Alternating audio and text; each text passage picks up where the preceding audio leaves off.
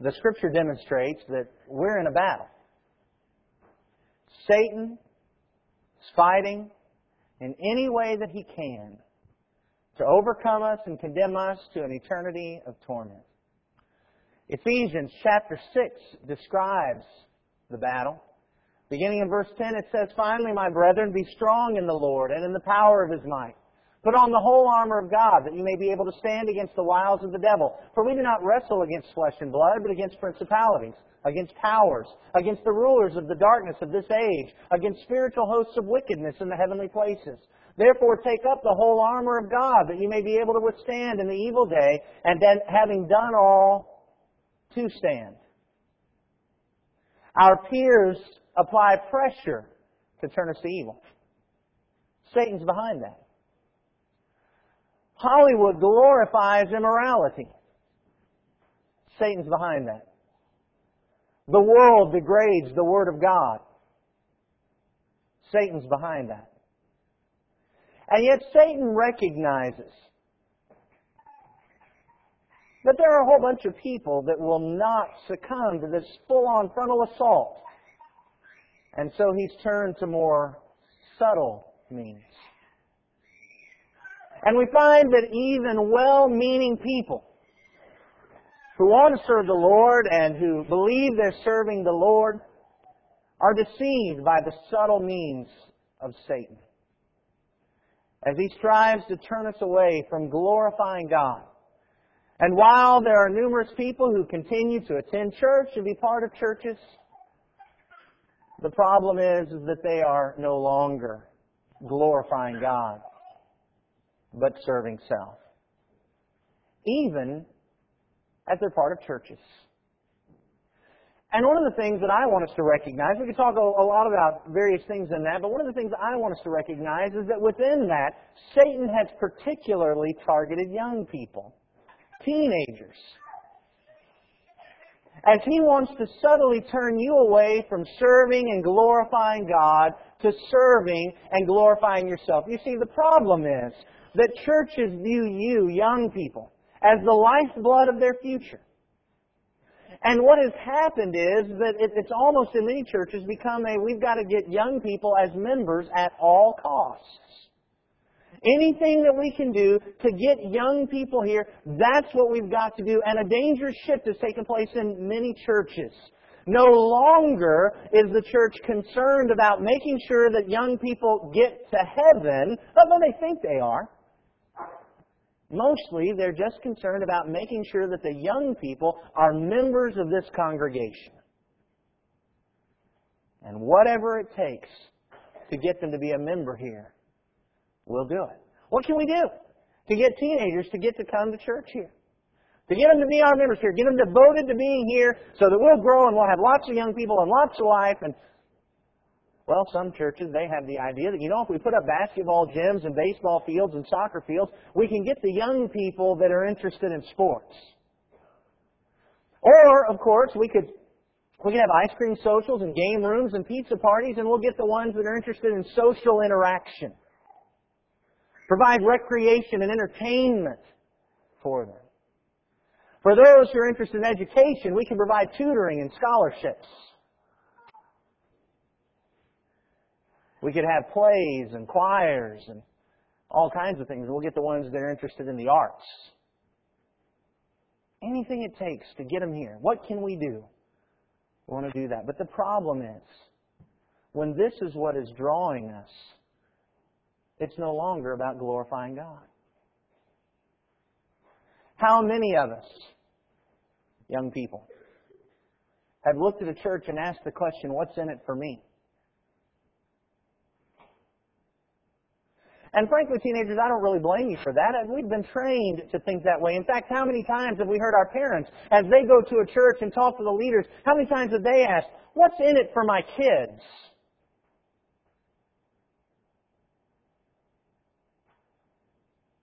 I'd like us to ask a different question. What's in it for God? What's in it for God? What about what we're doing glorifies and honors and praises and lifts up God, serving Him His way, as He has said. What's in it for God? I'd like us to think about that for just a few moments this morning. Before we do, would you bow with me in prayer, please? Almighty God and Father in heaven, we lift You up. We praise Your name. We honor You because You are the Creator. You are the Redeemer. You are our merciful benefactor. You are our Judge. You are the glorious sovereign Lord who created the world, and by Your power it is maintained. By Your strength it continues on. You have given so much for us. And then beyond that, You've given us Your Son, so that our sins could be washed away, so that we could be free from the fear of eternity in hell, so that we can look forward to the hope of heaven, being with You for eternity. You have given us so much, and we have deserved none of it. And Father, now we turn back to You, and we want to offer to You our praise, our honor, our glory, our devotion, our commitment, and our service. Help us not to be distracted by our own lusts. Help us not to be distracted by our own desires. Help us not to be distracted by human wants, but rather to focus, Father, on serving and glorifying You Your way, and not serving our own passions and our own desires. Help us, Lord, to serve and honor and glorify You Your way. Forgive us where we've fallen short, because we do so often. Help us to overcome the tempter. Help us to overcome our own lusts and desires that, because of our past practices, have taken over. We pray that You give us the strength to overcome. And we pray these things through Your Son who died for us. Amen. Here's the root of the problem. The root of the problem is that Satan has convinced so many today that as long as you're going to a church, any church, it doesn't matter. Everything is okay. He's convinced so many that as long as a church is sponsoring something, it doesn't matter. It's okay. As long as we can tack the words onto it at the end, in the name of Jesus, it's okay. As long as we can make it seem somewhat spiritual, it's okay. But I want you to look in Matthew 7, verses 21 through 23, where there in the Sermon on the Mount, Jesus said, "Not everyone who says to me, 'Lord, Lord,' shall enter the kingdom of heaven, but he who does the will of my Father in heaven. Many will say to me in that day, 'Lord, Lord, have we not prophesied in Your name, cast out demons in Your name, and done many wonders in Your name?' And then I will declare to them, 'I never knew you. Depart from me, you who practice lawlessness.'" Here were people that were spiritual. Here were people that were going to church. Here were people that thought they were so spiritual that when Jesus said, "You're not one of my brothers, you're not one of God's children," they were going to argue with Him. Look at all these spiritual and religious things we've done. But in the end, what did Jesus say? For all the spiritual and religious things that you think you've done, you've been practicing lawlessness. You've not been abiding by My law. Who gets to be a part of the kingdom of heaven? Not somebody who just says, "Lord, Lord." Not somebody who just does something that's remotely spiritual. Those who do the will of my Father in heaven. Those who take God's Word and follow the pattern that He has given. These are the ones that enter the kingdom of heaven. Those who are putting God's things before their own things. Who are putting God's Word before their own feelings and their own experiences. Those are the ones. And so it's not enough just to be going to church. It's not enough just that a church decides to do something. It's got to be God's will. In Matthew chapter 15, verses 8 and 9, Jesus there said, "These people draw near to me with their mouth and honor me with their lips, but their heart is far from me. In vain they worship me, teaching as doctrines the commandments of men." When we start adding in the things of men to God's things, that's when we start having a problem. And He says that their worship is vain. All the spiritual things that they might do, even the things that might be correct, those things become vain if mixed into that is just man's doctrine. Is we're just going to do man's things. We're going to follow man's traditions. We're going to do the things that appeal to man. We're going to follow the lusts of the flesh. We're going to add all these things in. And I know that people are doing that with sincere motives. I know that they're wanting to do that because they think that's how they draw people to Jesus Christ. But the problem is that turns us into folks who honor God with our lips, but our heart is far from Him because it's not about honoring Him. It's about what do I get out of it. Think about that. when it becomes about what I get out of it, where is my heart? Is my heart honoring God when my number one question about the church that I'm going to be a member of is what do I get out of it? What's in it for me? Is my heart close to God then? What's in it for God? Young people, have you ever thought about why God gave us this? Why the New Testament? In 2 Timothy chapter 3, 2 Timothy chapter 3, verse 14, Paul talked about why the Scripture was given to us. And he said that you must continue in the things which you have learned and been assured of, knowing from whom you've learned them, that from childhood you've known the Holy Scriptures, which are able to make you wise for salvation through faith which is in Christ Jesus. All Scripture is given by inspiration of God and is profitable for doctrine, for reproof, for correction, for instruction in righteousness, that the man of God may be complete, thoroughly equipped for every good work. Why has God given us Scripture? He's given us Scripture so that we can be taught, reproved, corrected, instructed in righteousness. He's given us Scripture that we might be complete, thoroughly equipped for every good work. How are we going to know what's a good thing to do? How are we going to know what God wants us to do? He's given us Scripture. And as we study it and understand it and follow it, then what we're doing is following good works. And if we can't go into this and find equipping, then what is it? It's not a good work. No matter how good it might seem to us, no matter how fun, no matter how great, no matter how appealing, no matter what we think the consequences of it are, if we can't go into the Scripture and find equipping for it, then it is not a good work.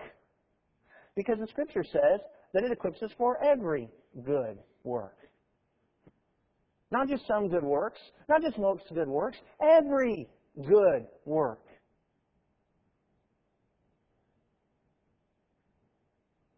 Paul explained why he was writing to Timothy in 1 Timothy chapter 3 and verse 15.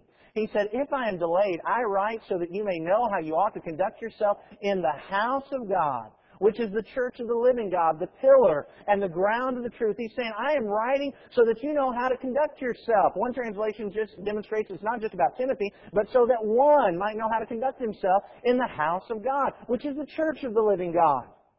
Within the context of Timothy, this is talking about the local church. I'm writing so that you know how you're to behave in the church. He's providing a pattern for us. But here's what Satan is subtly doing today. Satan is subtly causing folks to believe that the pattern of God no longer matters. Think of some of these statements. Have you ever heard any of these? God gave us the Bible to tell us He loves us. All He wants in return is for us to love Him as best we can. Now, by the way, some of these statements just by themselves, sometimes they may not necessarily be so bad. It's what's intended by them. Basically, when we hear most folks say this, they mean it doesn't matter what you do as long as you've got a warm, fuzzy feeling in your heart for the Lord. But loving the Lord means keeping His commandments. Have you ever heard this? Surely a loving God's not going to care if we do a few things differently. How about this? We're all going to heaven. We're just taking different ways to get there. Do not spend too much time thinking about the letter of the law. I tell you what, you know what, back up. I always like this one when folks say, you know what, your problem is you're just spending too much time on the letter of the law. Because you know what that says? That says that the person realizes, if I do just what it says, I'm going to do it the way you're doing it. You're just focused on just what it says. I just think that's an interesting admission. But you ever heard anybody say, oh, you're just focused too much on the letter of the law? Or how about this one? As long as Jesus is your Lord, nothing else matters. Well, of course, in one sense, that's true. As long as Jesus is your Lord, whose way are you going to be doing it? You're going to be doing it His way. But see, typically what's meant by this is, as long as you say Jesus is the Lord, you can do what you want. God just wants us to be happy. So if it feels right, it must be pleasing to Him. I know what the Bible says, but I just can't believe God would condemn us for that. How about this? It's all about getting people to know Jesus. Surely God wants us to do anything and everything we think might cause one more soul to learn about Him. Now, no doubt all of these statements sound appealing.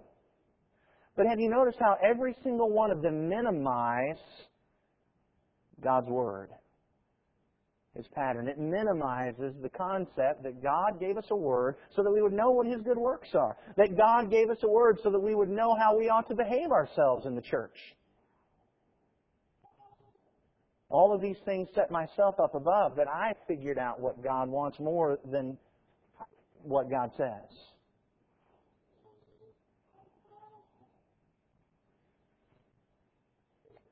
Does God really care? As long as we're honoring and glorifying Him? See, that's the real question. That seems to be the big thing today. As long as we're honoring and glorifying God, does it really matter? I mean, Edwin, you're just way too worried about doing things just like God said. You know, Jesus died so that it wouldn't matter exactly how we lived, and God's grace will just cover us for all those things. Does God really care how we do things as long as we're honoring and glorifying Him? Well, let's ask Cain. In Genesis chapter 4, verses 2 through 5, in Genesis chapter 4, verses 2 through 5, again, she bore his brother Abel. Now Abel was a keeper of sheep and Cain a worker of the ground. In the course of time, Cain brought to the Lord an offering of the fruit of the ground, and Abel also brought of the firstborn of his flock and of their fat portions. And the Lord had regard for Abel and his offering, but for Cain and his offering he had no regard. So Cain was very angry, and his face fell. Now, we don't know exactly what was wrong with Cain's offering. The Hebrew writer later tells us that Abel offered his with faith, and Cain didn't. We know that faith comes by hearing, and hearing by the Word of God, which means Cain didn't offer his based on faith from the Word of God. What God had revealed, Cain did something different. But it was a sacrifice. It was an offering. He was taking something from himself, and he was offering it up to God. Does God really care as long as we're honoring and glorifying Him? Let's ask Cain. Because God cared when Cain did things his own way. Let's ask Uzzah. In 1 Chronicles chapter 13, verses 6 through 11. In 1 Chronicles chapter 13, verses 6 through 11, we know the story of Uzzah. David and all Israel went up to Baalah, that is, to Kiriath Jearim, that belongs to Judah, to bring up from there the ark of God, which is called by the name of the Lord, who sits enthroned above the cherubim. And they carried the ark of God on a new cart. What a place of honor. This is a new cart. It's never been used to haul manure and hay and stuff. It's a new cart. And we're just going to put the ark of the Lord on that one. So they brought it up on a new cart from the house of Abinadab. And Uzzah and Ahio were driving the cart. And David and all Israel were rejoicing before God with all their might, with songs and lyres and harps and tambourines and cymbals and trumpets. Then when they came to the threshing floor of Kidon, Uzzah put out his hand to take hold of the ark, for the oxen stumbled. And the anger of the Lord was kindled against Uzzah, and he struck him down because he put out his hand to the ark, and he died there before God.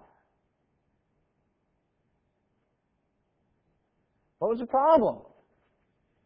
They weren't supposed to be carrying that ark on a cart anyway. Folks from the tribe of Levi were supposed to be carrying it. Did it matter what they did? I mean, look at all the praising of God they were doing around it. I mean, for crying out loud, they put it on a new cart. They were honoring God. They were blessing God. They were saying that His ark was worthy. And when Uzzah reached out and grabbed it, all he was trying to do was protect it. But God struck him dead for it. Does it matter? Does God care how we do things as long as we're just honoring and glorifying Him? Let's ask Nadab and Abihu. In Leviticus chapter 10, verses 1 through 3. In Leviticus chapter 10, beginning at verse 1. Now Nadab and Abihu, the sons of Aaron, each took his censer and put fire in it, and laid incense on it, and offered unauthorized fire before the Lord, which He had not commanded them. And fire came out from the Lord and consumed them, and they died before the Lord. Then Moses said to Aaron, "This is what the Lord has said, among those who among those who are near me, I will be sanctified, and before all the people I will be glorified." And Aaron held his peace. God had told them where the fire was supposed to come from, and they did something else. They did what was not commanded. One translation says they did what was not authorized. And God struck them down for it. But it was an offering. They were honoring God. They were glorifying God. They were lifting up and praising His name. Did it matter how they did it? Apparently it did. And the amazing thing here is you notice what God's response is. Look, this is what I've been telling you. I will be honored and glorified by the people. Do you see what God is saying? God is saying that if we're honoring and glorifying God, it doesn't matter what we do. Because if we're honoring and glorifying God, we're going to be doing it His way. Otherwise, it's not honoring and glorifying God.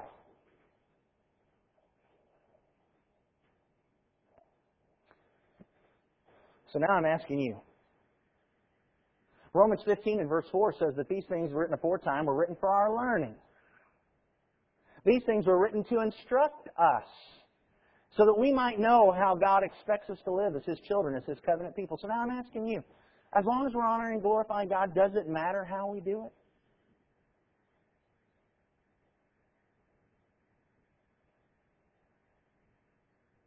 I think it does. And I think we have to ask the question, what's in it for God? What's in it for God? I want to talk specifically again for just a moment to the young people, teenagers especially, college students. You guys are at a very precarious position in your lives. So desperately wanting to be out independent and standing on your own 2 feet, and yet at this point, as you move out from under your parents' wings, your footing is not quite sure. You don't want to just follow in the footsteps of your parents, but you don't want to just abandon everything they believe either. You want desperately to serve God with all your heart.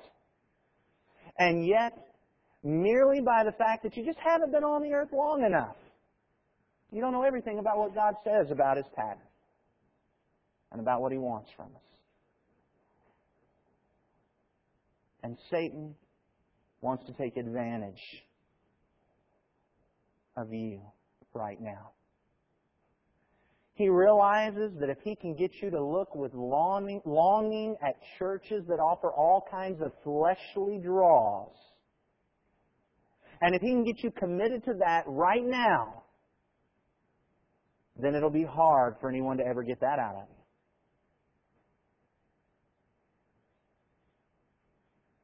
And so he's taking advantage. And I understand as you look to the churches that we have today with their fellowship halls and their gymnasiums and their youth trips and the pizza parties and all the things that they're doing in the church, offering all those things, that you look at that and you say, you know what, boy, that just looks good. And I know how preachers have recharacterized those things to just look good as they've made it a part of the church's work. But remember 2 Corinthians chapter 11 and verse 14 where it says that Satan himself can look like an angel of light. So it's not surprising that things that aren't authorized in the Word of God can look good to us. Here's the question. What's in it for God? We can style anything any way we want. You know, folks today, they have pizza parties and they call it fellowship. They have gymnasiums and basketball camps and they call it evangelism. They have show choirs and dance teams and they call it praising God. But how many of these things are really about God? How many of them are more about us? And entertainment and satisfaction of the flesh. What's in it for God?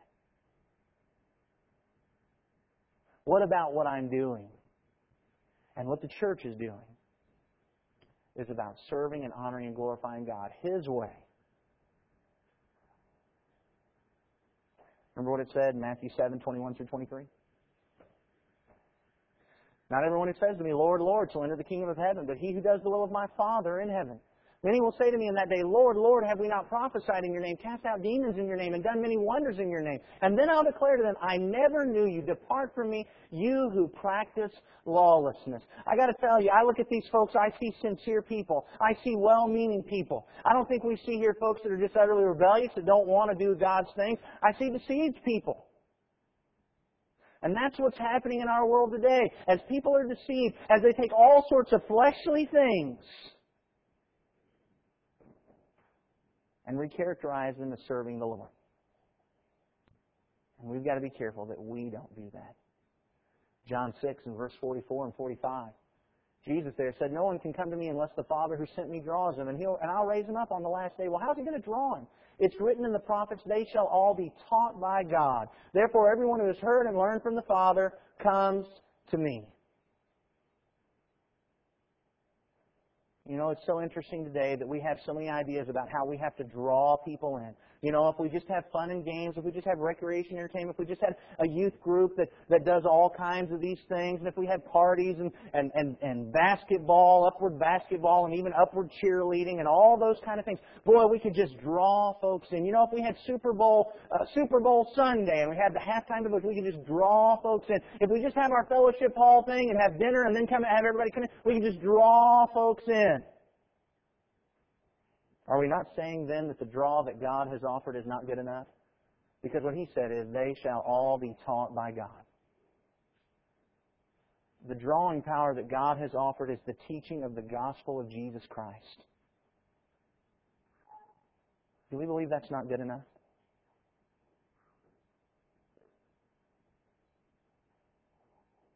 Oh, but everybody won't come if it's just about teaching. Well, that's right, but if they're only coming because it's about basketball, they're not responding to teaching anyway.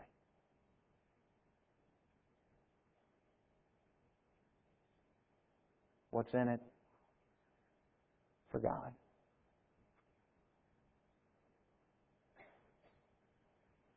Perhaps you're here today as a visitor and you've seen this church and you've wondered, why are they like that? Why don't they have the fellowship hall? Why don't they have the gymnasium? Why don't they have the family life centers? Why don't they have the youth groups? Why don't they have the trips to Astro World? Oh, no, wait, not in Texas anymore. We don't have Astro World here. Six Flags. Why don't they have the trips to Six Flags?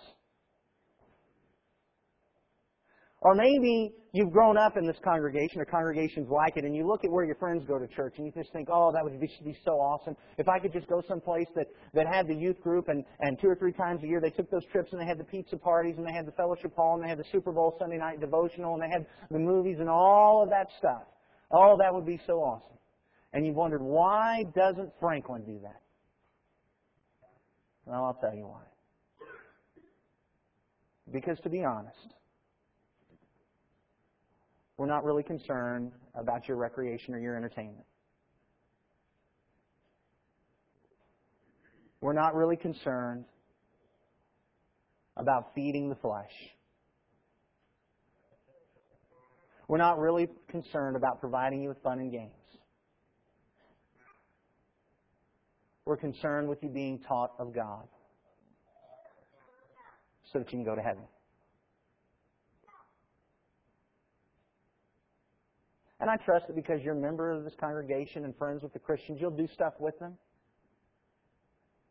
You'll go out and eat pizza with them. You'll break bread from house to house as they did in Acts chapter 2. But that's not what our job as a church is, to make sure you're doing that. Our job is to lift up the truth so that you can be taught of God and have your sins forgiven. And if we did anything else, we wouldn't be saving your soul. And we'd be losing ours in the process.